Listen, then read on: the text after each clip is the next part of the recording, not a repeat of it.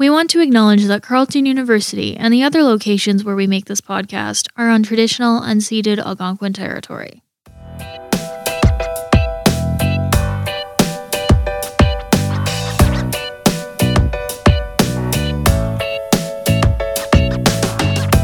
On this episode, we chat about teaching first-year classes in sociology and anthropology.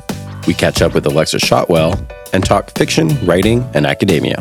And we'll be telling you about some of the upcoming talks and events in our department and in the Faculty of Arts and Social Sciences. This is Seminars and Social Science Fiction.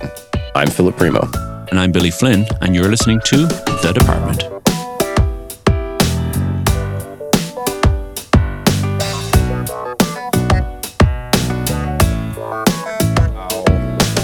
Wow, we're here.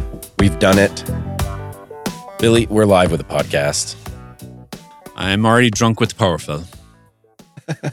Is that an Irish whiskey? Powers is the whiskey. 1791. Oh, yeah? First company to bottle whiskey. What a way to start. Welcome, everyone. This is the Department Podcast. It does feel indeed like just a few weeks ago, Billy, that we had the idea to start this show. Now it's here. I guess now we have to make it. No pressure. Yeah, none. And we've already received requests from people who want to be guests on the show. How amazing is that? People actually want to talk with us, Billy. Well, I wonder if we would have had such a response if we went with some of the other names of the show that we were initially throwing around. Billy and I went back and forth. Quite a lot, yeah. Some of the names, I have a list. So I've printed a list.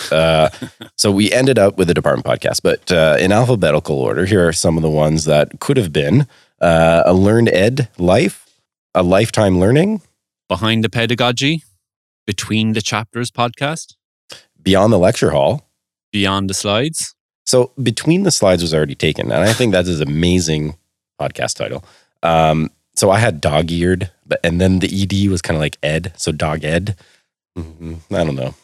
I had Hackademia, which kind of ended up sounding, I wanted it to be like a life hack, but then it sounded like we were hacks, and then other people thought that we were trying to teach people how to Yeah, we don't do hacking. test. No, we don't cheat. Right. Okay, another one that Billy suggested was the Higher Education Learning Podcast, which is Help. Kind of like, help us, help us. Yeah. Key Points? Mm-hmm. Could have been, yeah. Mind and Matter. A little bit maybe to like STEM, maybe if we're doing an astrology / psychology podcast. True. That could have been good. True. We had Studied, again with the ED, right? Stud Ed, Studied, but then I was like, we're not studs. Yes. So, yeah. The Department of Speculation. Okay, so I think this is a great title, right? But it's also a kind of like, it's a book, feminist-leaning book and about marriage. And interestingly, Roxane Gay actually reviewed this book for the New York Times. And this is a true story. Oh, okay. Yeah, the Department of Speculation. Huh. The SOAN Hub or the SOAN Zone, but I thought that people might confuse it with the Sewing Zone. So, yeah.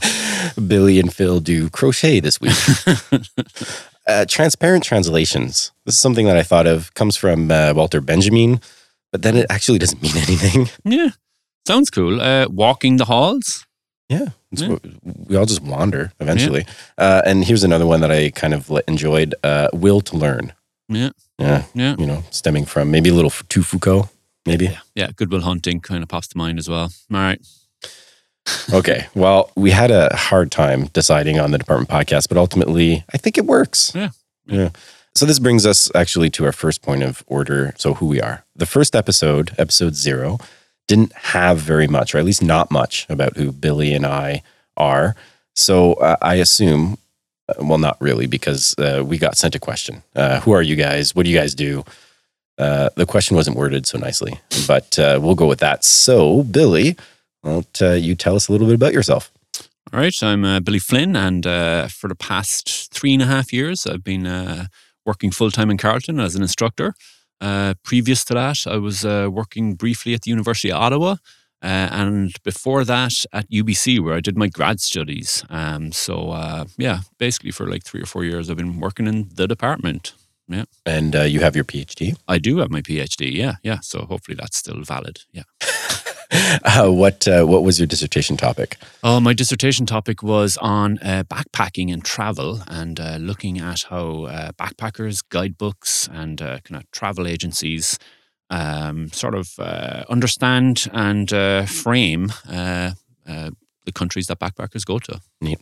And I've come to learn that you're also an avid skier, cross-country skiing. I do like cross-country skiing, actually. Yeah, I've discovered, Gatineau Park and yes. amazing cross-country skiing there. It's pretty awesome, yeah. Nice. Yeah, that's me. How about you, Phil? Well, I am currently a PhD candidate in the Department of Sociology and Anthropology at Carleton University. Before that, I did my MA in Sociology at Carleton as well. Before that, a couple other things that I did around youth and at-risk youth. I've worked in government. I've worked in nonprofits. I've worked in private. I've done a variety of things. Okay. Yeah. What's your research on? My current research is around the concept of resilience, and I'm looking at how the Rockefeller Foundation and other not-for-profits and philanthropic organizations have used the concept of resilience in their work to mobilize certain forms of capital. Okay. Sounds pretty relevant and interesting for today's world. I hope it is, and I hope to be defending very soon. Yeah. Are you a skier, Phil? I don't ski. Right. No, I don't ski. I'm more of a snowshoer. Okay. Flat-footed, not too fast. Yeah. Take breaks when I want. Sounds good. And you and I, Billy, first met. I believe I was assigned to TA for one of your courses several years ago. And we've done a few things together since. I think I did a brown bag teaching thing that you organized. And then you attended a podcast workshop that I put together. I did. And I think I've TA'd for you a bunch of times now. It's been 4 or 5 times at least, right? I think yourself and Tanya Davidson and Matt also did the podcast workshop that I attended. And it was there I realized that actually making a podcast required or was a significant amount of work. So I loved the idea, but avoided it as I was kind of busy at the time. We also did an audio textbook chapter. It was one of the chapters of my textbook that I kind of basically turned into an audiobook, or we turned into an audiobook. A few of the students like that, they're kind of clued into sort of audio and podcast stuff. I invited you to do a brown bag on pedagogy and storytelling, which was... That's right, yeah. It was super interesting. And a bunch of other kind of like TA related stuff. So yeah, here we are today. So I think maybe this is a good place to segue to our next item to talk about on this episode, Billy, a little bit more on theme this time. And that is the first year seminar courses at Carleton University. What are they? Why are they, I guess, a novel way to teach undergrads? And what's your take on them, Billy? Yeah, so this is my second time teaching a first year seminar at Carleton. First time co-teaching one with a colleague, Mike Mopas, called Creative Sociology, the Art of Critical Making and Production. And one of the reasons why I'm kind of drawn to first year seminars is that they allow you to do kind of interesting topics, and sort of see how the students respond to those topics as well. They tend to be, or they all are, quite small, under 30 students, so it's a nice kind of seminar-sized class. You get to come up with a bunch of different course topics and design, see how the students like it. You can be experimental. And there's 2 colleagues of mine, Tanya Davidson and Matthew Hawkins. Tanya's in sociology, Matthew's in anthropology. Tanya's doing a superb first-year seminar on the sociology of Ottawa, which is a very kind of experiential sort of course. And Matt is doing one on the anthropology of sport. So kind of in our department, there's a wide range of interesting topics, and hopefully we'll expand on that in the coming years. Yeah, and recently there's been an announcement of a writing course at Carleton co-designed, I believe, with a student and faculty. Could you maybe tell us a little bit about that? Yeah, sure. So the president of the SASA, the Sociology Anthropology Student Association, Felicity Howard, and faculty member Alexis Shotwell are currently working together under the Student Partnership Program. And basically what they're going to do is they're going to co-design or come up with writing courses aimed at first and second year students to help them improve their writing skills, teach them about, writing process and so on and so forth. So, very interesting stuff, especially directed towards the first and second years. Yeah. So when I was an undergrad, I did not experience these sort of courses. Yeah. Right. I was kind of seated in a hall with hundreds of other students, a wave of textbooks flying around, very little interaction with the actual prof. These seem like they're small class sizes and you get an intimate experience. Yeah, sure. I mean, there's like, if there's 25 students in a class or 20 students in a class, each class lasts about 3 hours, right? So you get a lot of time to actually work hands-on with the students, have a lot of interaction with them, get to know them. They get to know you a bit as well. So it kind of allows for a lot of latitude that you don't really have in those large lectures that I also experienced as an undergraduate. And now I teach many of them. So Yeah. What do you think the implications are for like student creativity? I think because there's, kind of a smaller class size and you can be a bit more experimental with things, then it allows for students and yourself to to try out maybe different kinds of assignments that aren't, you don't try it out with 100 or 900 students. So you can try out different kinds of assignments. So, for example, in the first year seminar with Mike Mopas, Creative Sociology, the students have to create a comic using software that we got and installed in the media lab up in the 6th floor of the Sodom Hall. They also have to create a zine, which is like basically a mini magazine, and also do a mini podcast at the end of this term too, as well as a traditional essay. So there are many different sets of tools that can get students and people in general to think about the world around them. That don't have to be the traditional tools that we work with in academia, research papers, essays, right? Of course, those are absolutely essential. So they can be supplemented with less traditional types of kind of knowledge representation and knowledge earning as well. Yeah. So it's interesting that you should broach the topic of writing because later on in this episode, we're going to hear from Alexis Shotwell, an interview that you conducted with her. And she deals with the topic of social science fiction in sort of the way that you just explained. Yeah, so maybe you can tell me a little bit about what exactly you mean by social science fiction, Phil. Well, okay, so that took like a whole episode before getting into it, right? Social science fiction. I think it's a shared interest of ours. But what do I mean by that? So sometimes it's called political science fiction. It has less to do with space and technology and more to do with social issues, social commentary, generally in the novel, kind of long-form novel format. It can have utopian as well as dystopian varieties. So some authors include Ursula Le Guin, Ray Bradbury, Samuel Delany, Robert K. Heinlein, Doris Lessing, etc. It can be, or at least it has been, kind of speculative. It's based on speculation about what humans would do if.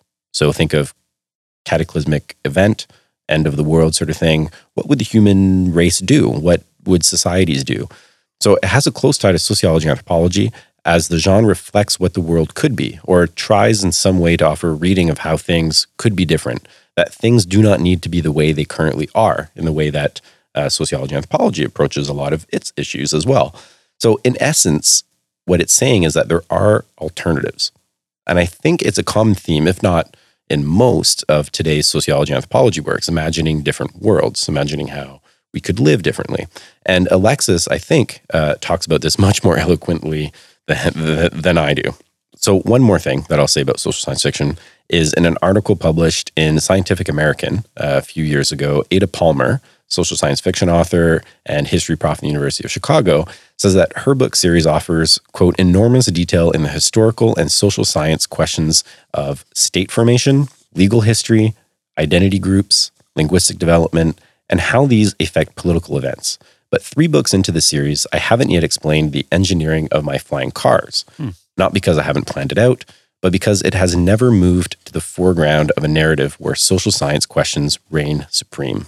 So in a few moments, we're going to listen to the interview I did with Alexis. I think it was last year, if I recall. Yeah. And I'd done recorded interviews before, but that was basically for my PhD thesis, right? So it was a very different setup. There was a big microphone on my face. Really smart colleague across the way with tons of radio experience as well. Phil listening over in the corner and recording in minute detail, 2-track high definition detail, by the way, to every rasp, puff and hiss in my voice. So all in all, for me, a very comfortable situation. Yes, so let's get on with that. Before we do, a few places where you can find the show. We have an email address. It is at info@departmentpodcast.ca. We are on Twitter at departmentpod. We have a website. That's at www.departmentpodcast.ca. We're on iTunes, Stitcher, Google Play, a bunch more. Probably your favorite podcast app. If we aren't, and you're listening to us through some devil magic, I don't know how you would, but let us know, and we'll see if we can get on it. So, Phil, you've done an amazing amount of work in terms of making sure that the podcast and the department gets accepted and circulated on iTunes, on Spotify, Google Play, and all these other kind of platforms that I don't know much about. So, when it comes to social media, I'm not the most, I would say, up-to-date or sort of practiced in that. I was teaching in one of my social classes, my introduction to social classes the other day. We were talking about the culture of texting. And one of the students mentioned Snapchat, which I kind of know the idea about. Yeah, sure. And I said, well, when you click on the file to open a Snapchat message, and that was met with kind of like a lot of laughter. Yeah. So I kind of felt a bit out of touch and a bit old, but that's life. Yeah. I don't think you open a Snapchat file. Yeah, that's not how you click on the message, whatever you do with it, right? I'm not on Snapchat. Well, Yeah, so on the topic of submitting to these podcast directories, it's actually quite a lot like submitting a journal article. So you have the initial drafting, because you need at least one episode to send to these directories. Okay. And then there's the endless sort of perfectionist reviewing of what you're going to submit, right? So you revise, review, and then there's a deadline. So ultimately you have to hit submit. So you send it off into the ether. And that's when the self-doubt party really kicks off, right? So in my mind, I'm going, okay, so while I'm waiting, the website says I should get an email, but I didn't get an email. Maybe I did something wrong. Oh no, I did something wrong. I ruined it. I failed. Oh, there's the email. Oh, it's all good. Okay, so now I have to wait again. Okay, I suck. It won't be accepted. Where's the next email? There should be an email. Maybe I should get an email. Maybe I should email them, right? Because people do this, right? How's my submission? Where's it going? Oh, there it is. Okay. Oh, it's accepted. Wait, that's it? Just accepted? Like, was it okay? Was it good? Was it great? Just send me accepted. I need more. It's endless. It's endless, Billy, at least with me. I can relate to that. And I'm sure a lot of people who are listening can also relate to it in maybe a different context, but same process, right? Hopefully we get a chance to talk about the cycle with someone on the show eventually. Wow, that brings me to my next point, which that was a little bit of a tangent. But if you are on Apple Podcasts, if you use Apple Podcasts or something like Podchaser, yes, we are on Podchaser. Regardless of the platform, we'd love you to give us a rating and some reviews. And while you're at it, we'd love to hear from you as we get the show going. We really hope that you take a few minutes to send us your suggestions for segments. What do you want to hear? What do you want us to talk about? Or maybe you have something to say about sociology and anthropology or higher education more generally. Maybe you're a grad student or an undergrad taking your very first university class. Share your thoughts with us. They're very important. So let's get on with it then. Let's get on with it. Yeah.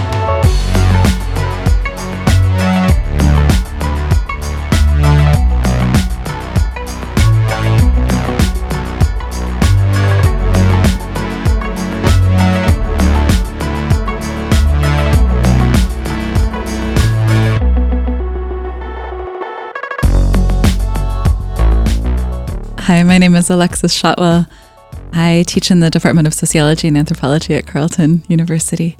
I've been working here for 6 years, and I usually teach courses in theory, disability, emotions, feminist theory, and most recently I've been teaching just about writing, how to have less suffering and horror. I do research on impurity and complexity and complicity. So what to do about the fact that we're implicated in things that we think are horrible.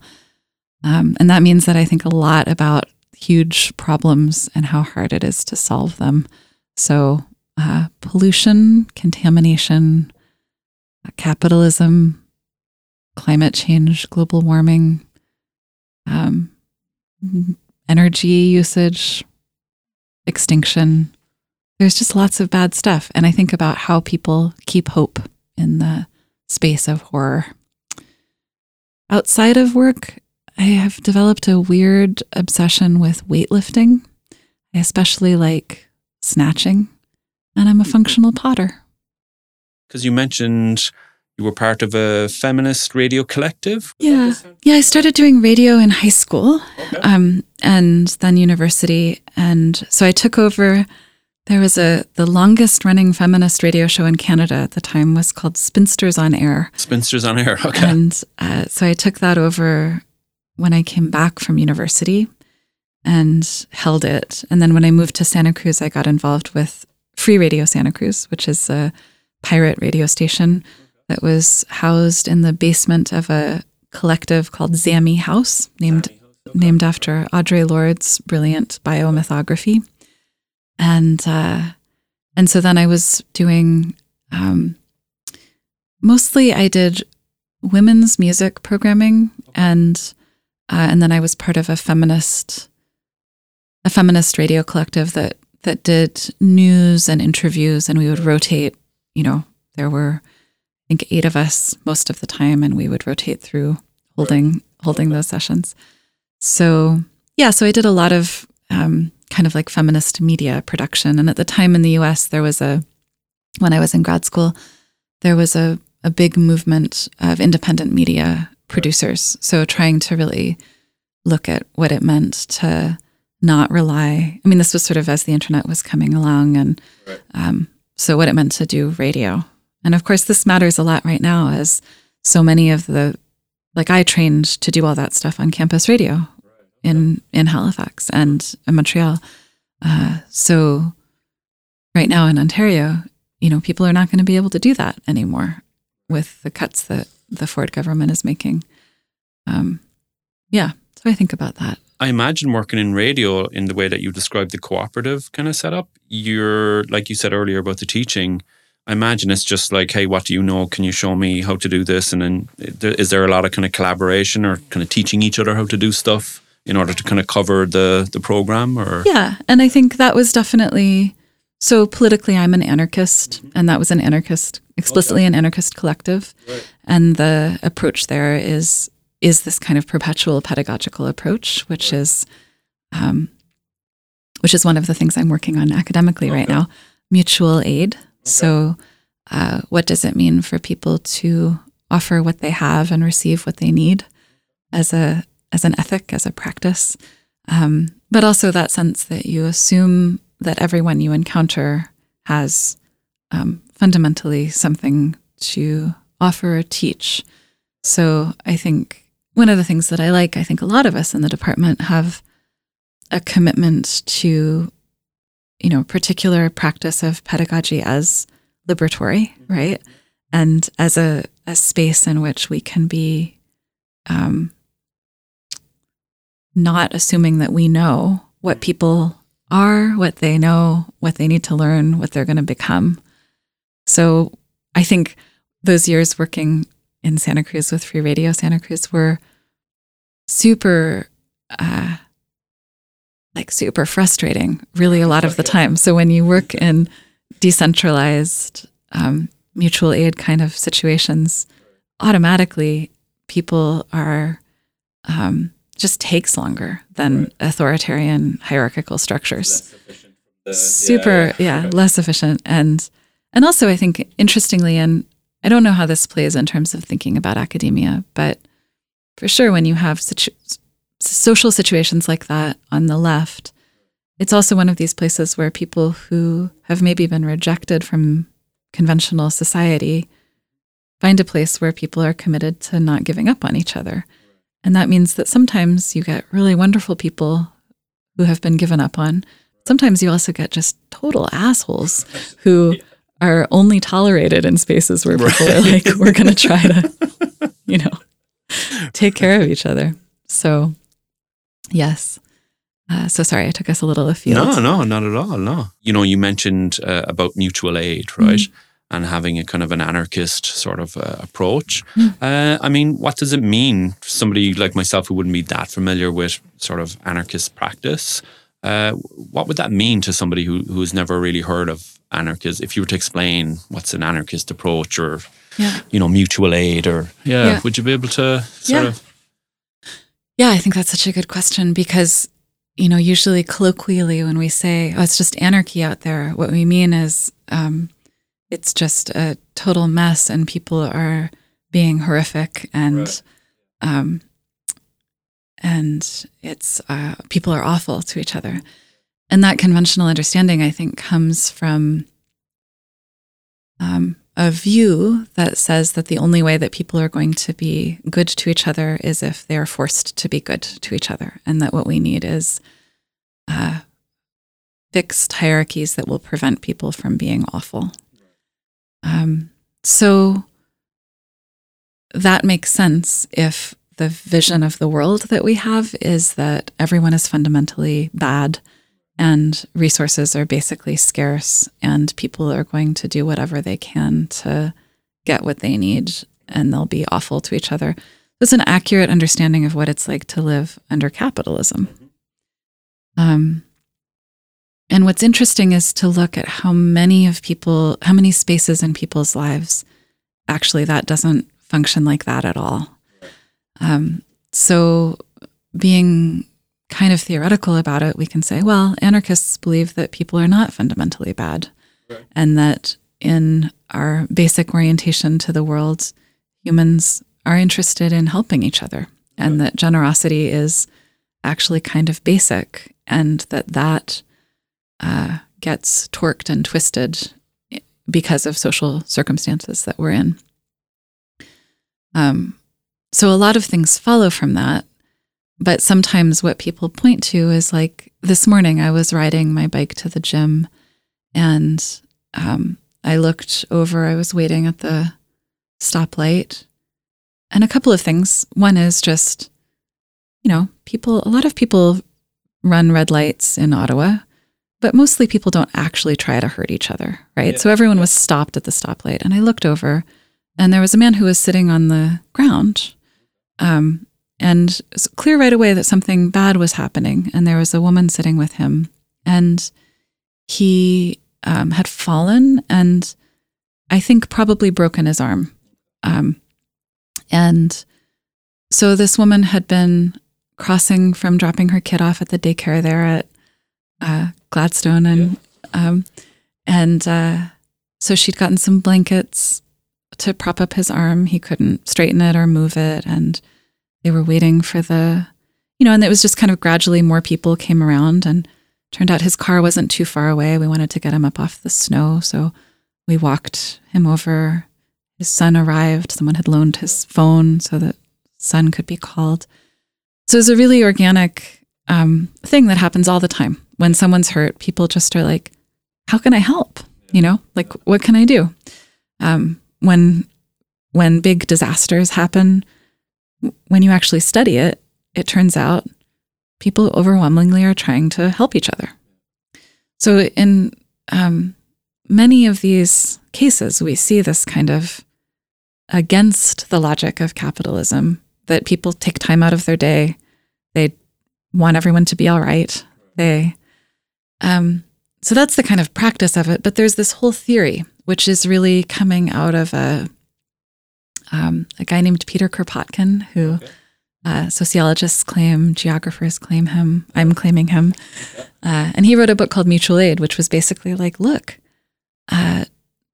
Darwin did say that evolution was about survival of the fittest, but Kropotkin was like, I think there's something about the place that he was studying evolution, the Galapagos, which has a different kind of way that beings get on together. And Kropotkin was studying like herds of ungulants on the Siberian steppes. Right, okay. And he did like studies on various animals, including humans.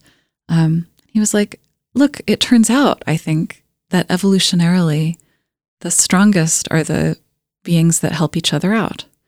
And it seems like there's actually like much more symbiosis and co-evolution and helping each other than competition. And certainly that group survival is what actually produces evolutionary goodness. So I've been working through that idea about mutual aid with Ursula Le Guin, who's a science fiction writer who really has some super interesting formulations of mutual aid. And there's a whole tendency, I've been doing a bunch of stuff on impurity and complexity.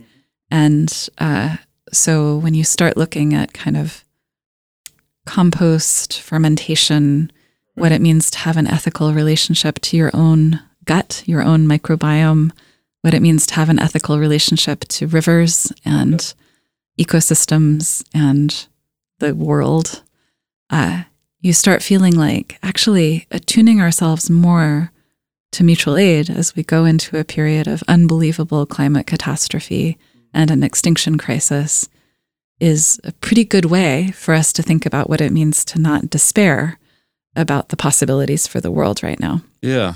I imagine mutual aid will become a necessity, right? Yeah. An increasing necessity. Yeah. Even as well as something that's desirable as well, or a solution, right? Right. Do you think that science fiction has any part to play in sort of presenting people with maybe, visions or dystopian or utopian alternatives or critiques of the current society? Do you think, fiction and science fiction can play a role? Or Yeah, I mean, Samuel Delany, who is one of the great science fiction authors of our time, he said, science fiction isn't imagining the future. It's offering a way to understand the present, right? Yeah. But at the same time, there's been this really lovely tendency emerging from people thinking with Octavia Butler, who was a science fiction writer. So a crew called Octavia's Brood. Okay. And they've been really saying, look, every social movement is science fiction. It's trying to create something that doesn't yet exist. It's trying to imagine a world beyond the world that's being offered to us, which I think is also what we do fundamentally, sociologically, right? We say, what is this world that we're in? And what does it mean for us to imagine that this isn't the way it has to be, that the world could be otherwise than it is? If we take seriously the fact that everything we are and everything we think and everything we feel is shaped by the actually existing world, we do have to ask the question of how then do we imagine the possibility that things could be otherwise? And one way to imagine that possibility is to say, it's just like science fiction author William Gibson is widely but maybe inaccurately quoted as saying that the future is already here. It's just not very well distributed yet. So we can say the future really is already here, both in terms of amazing technologies exist, but also incredible suffering exists, right? So people are already experiencing climate change. People are already experiencing extinction crises. So it's just not distributed. And right now, the people who are rich get to evade some of the effects of their own actions. So at the same time, we can say the field of possibilities, the field of imagination is already here. It's just not very well distributed. So in the midst of a logic that says everyone has to just take care of themselves, no one will help anyone, you better get a gun and store up your canned food. There are also people that are actively, rigorously practicing visions of life that are much richer than that, much more interesting, much kinder. So that's one way to think about science fiction as speculation, that it's refracting those actually existing possibilities. But also it gives us different ways to think about what's feasible, what's possible, what's going on. And so it's really interesting to look at the kind of incredible proliferation of dystopian stories in all kinds of different media, and especially the ones that are looking at pretty near-term changes, things that are just a little bit different. So those stories, we can read them as this is a terrible vision of how people are going to be. Or we can read them as, look at how many people are still trying to get on together after total collapse. And in that way, I think a lot about my friend Kim Tallbear, who is really, I think, appropriately grumpy at settlers and white people who are like, sort of like, oh no, everything's getting really bad. And she says, you know, she's Dakota. She says, my people like lived through genocide and total catastrophe. And so this has already happened for us, right? And so if you're saying this is the first time that any people have ever confronted a world-destroying force, let me just direct you to think about colonialism for a second. And so in that way, we can be like, it's not just that we have science fiction that imagines different futures. We also can say, this is, these memories are possible futures if settlers can be a little bit less committed to capitalism and colonialism as a way of life, we might live. But it's not clear, actually, whether we'll be able to do that. No. It's a nice thought to reflect upon, though, as well, right? It's also kind of disturbing too, right? In terms of the future and the past and how they can kind of be organized and appear differently depending on what perspective you're looking at. You know, as a final word, as a last word, would you like to? Yeah. I mean, I think that is one of the things that I'm feeling most excited about this project on mutual aid, because when I reflect as a settler myself on trying to listen well to Kim and other people who say, like, settlers need to organize what's going to happen if we're going to like take responsibility for where we are.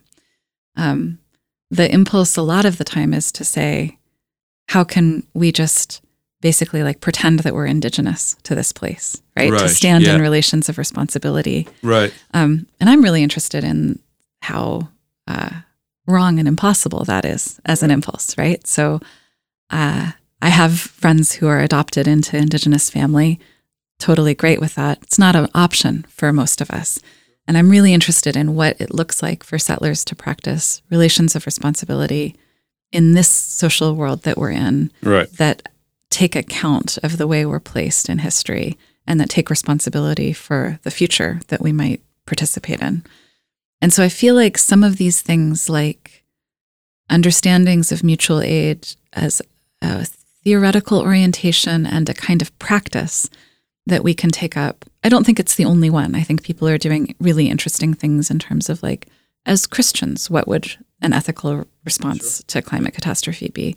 You know, if we're actually going to care about cops killing people in our city, right? Mm-hmm. Where would we ground that?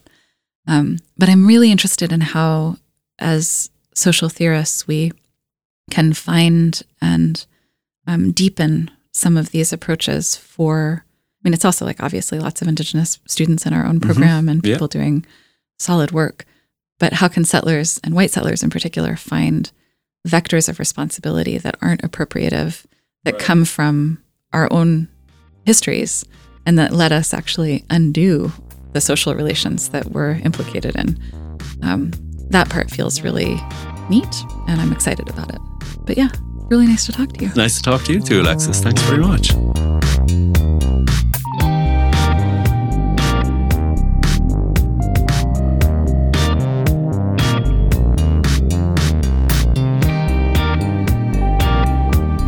So Alexis actually did the interview herself, right? I was just kind of nodding occasionally, trying to sneak in a few semi-intelligent, good interview questions.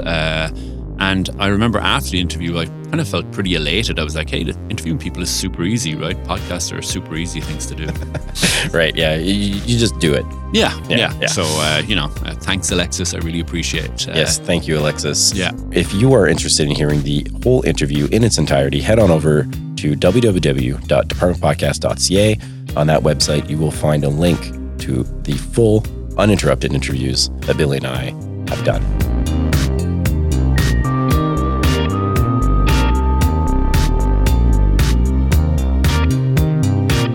wrapping up episode 1. Billy, but we've been out and about in the department and on campus, actually. I have. Yeah. One of the things that I noticed that you were part of was, so you think you're better than a prof? Are you smarter than a prof, Phil? Oh, are you smarter? Okay. Yeah, obviously not, but... Yeah. So it was last Tuesday in the Fen Lounge in Residence Commons. It was the 3rd annual Are You Smarter Than a Prof trivia event. And basically it was a bunch of faculty and staff from Soshanth, as well as a bunch of mainly first year, but mainly undergraduate students as well. And it was based on the Are You Smarter Than a Fifth Grader show. Right, yeah. Yeah, so, we had a whole kind of like electronic scoreboard, loads of different kind of questions, some academic, some sort of like, pop culture and stuff like that. We had a load of prizes, thanks to the department as well for that. And I think, we all had a really nice time. And the whole idea is just to kind of like socialize a bit with the students in a kind of a fun context so that, takes the intimidation and the sort of social distance out of things. Yeah. Yeah. And we actually have a few nice audio clips from that event. Yeah. Take a listen. Hey everybody, how's it going? And welcome to the 3rd annual Are You Smarter Than a Prof event. Hey! All right. Okay. So, basically we got a bunch of kind of very nice prizes to be won tonight. 7 categories, okay? Sociology, anthropology, Carleton University, pop culture, Ottawa, Canada, and in news, right? Each team can choose from one of the 7 categories. There's 2 questions in each category. And basically the only rule is that you have to let me finish the complete question before you... There you go, yeah, bang on. Okay. Upping the stakes indeed. Okay, what is the most spoken language in the world? Is it Spanish, Hindi, Mandarin Chinese, or English? Go for it, Aaron. Profs, get in there. Spanish. Okay, it could be right. Students, would you like to hazard a guess? We're going to say Mandarin Chinese. Yes, Mandarin Chinese it is. Good stuff, students. All right, okay. What is the special topping in the Killaloo Sunrise type of beaver tail? Is it, let me finish the question please, Reese's Pieces, marshmallows, lemon, or bacon bits? The answer is lemon.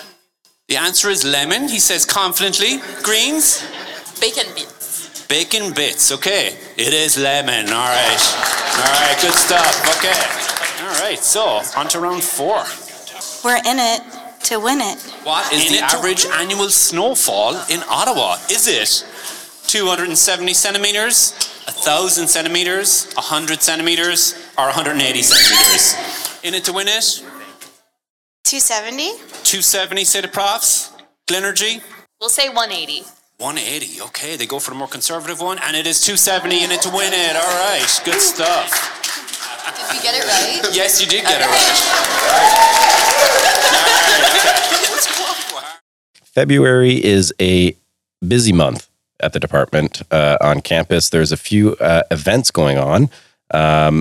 Billy, what sort of things do you want to highlight? So in the department, there's our colloquium talk, which is happening next Thursday. We got Tom Kempel, guest speaker from UBC, giving a talk on Georg Simmel.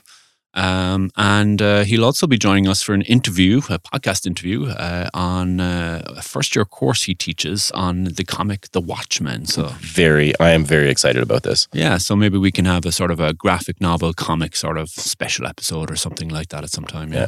Look at us already. The department podcast is growing. All the way from UBC, we get to talk to Tom Kempel. And there's some also stuff going on regarding the environment, I believe. Yeah, so this term, the winter term, 2020, FOSS has organised what's called Healthy Cities schedule of events centred in the Dominion Charmer Centre. We've already had Zoe Todd from our department in the Department of Indigenous and Canadian Studies. Jackie Kennelly is also going to be speaking on youth homelessness in the city. And also Tanya Davidson has an undergraduate research day that's focused on healthy cities. Wow. Yeah. Lots of stuff going on. On this feed, you will be able to listen to some of those things as bonus episodes. So make sure to subscribe. Not sure how we're going to do it yet, but looking forward to Tom Kempel's talk. We're going to put that out for you, listener, somehow. Not sure how we're going to do that yet. The next episode, it will be available March 3rd. But in the meantime, be sure to look out for a bonus episode. Yes, that's right. There is a bonus episode already coming out on the feed. You know what that means. If you want to listen to it as soon as it comes out, you got to be the cool kids. You got to hit subscribe on your Apple Podcasts, Stitcher, wherever you listen to podcasts. But, we're on Spotify, Billy. What's Spotify, Phil? Well, I've heard of it, only messing. Yeah. All so, yeah, you know what Spotify is? Yeah, it's a car cleaning service, yeah. Listeners, if you want to get in on the action, use that premium account that you bought as a treat for yourself to its full potential. Hit subscribe to the Department podcast feed. You'll be able to get all the good stuff as soon as it's released, but you knew that. You're smart. You're out in the world. You know how this stuff works, right? Yeah, you do. Yeah. You can email us, info@departmentpodcast.ca. Follow us on Twitter @departmentpod. And we do have a website, www.departmentpodcast.ca, where there's a really photogenic kitty on there. Just, go see for yourself. Don't trust whatever I say. Yeah. Go do it. So finally, just like to say a big thanks to Department of Sociology and Anthropology, Carleton University, our home department, really for sponsoring this podcast and making it possible. A lot of great things are going on in the department, and one of the kind of goals of this podcast is to kind of showcase some of that, as well as some of the broader things that are happening in Carleton, more generally as well. So and that's a wrap for episode 1, everyone. That was good, right? Too long? No, Phil, you're back in the cycle again. You need to get yourself out. Did I miss something? When are we gonna? Perfect, Phil. Don't worry about it. Is this it? Click and submit. Talk to you soon, folks. And hey, thanks for listening.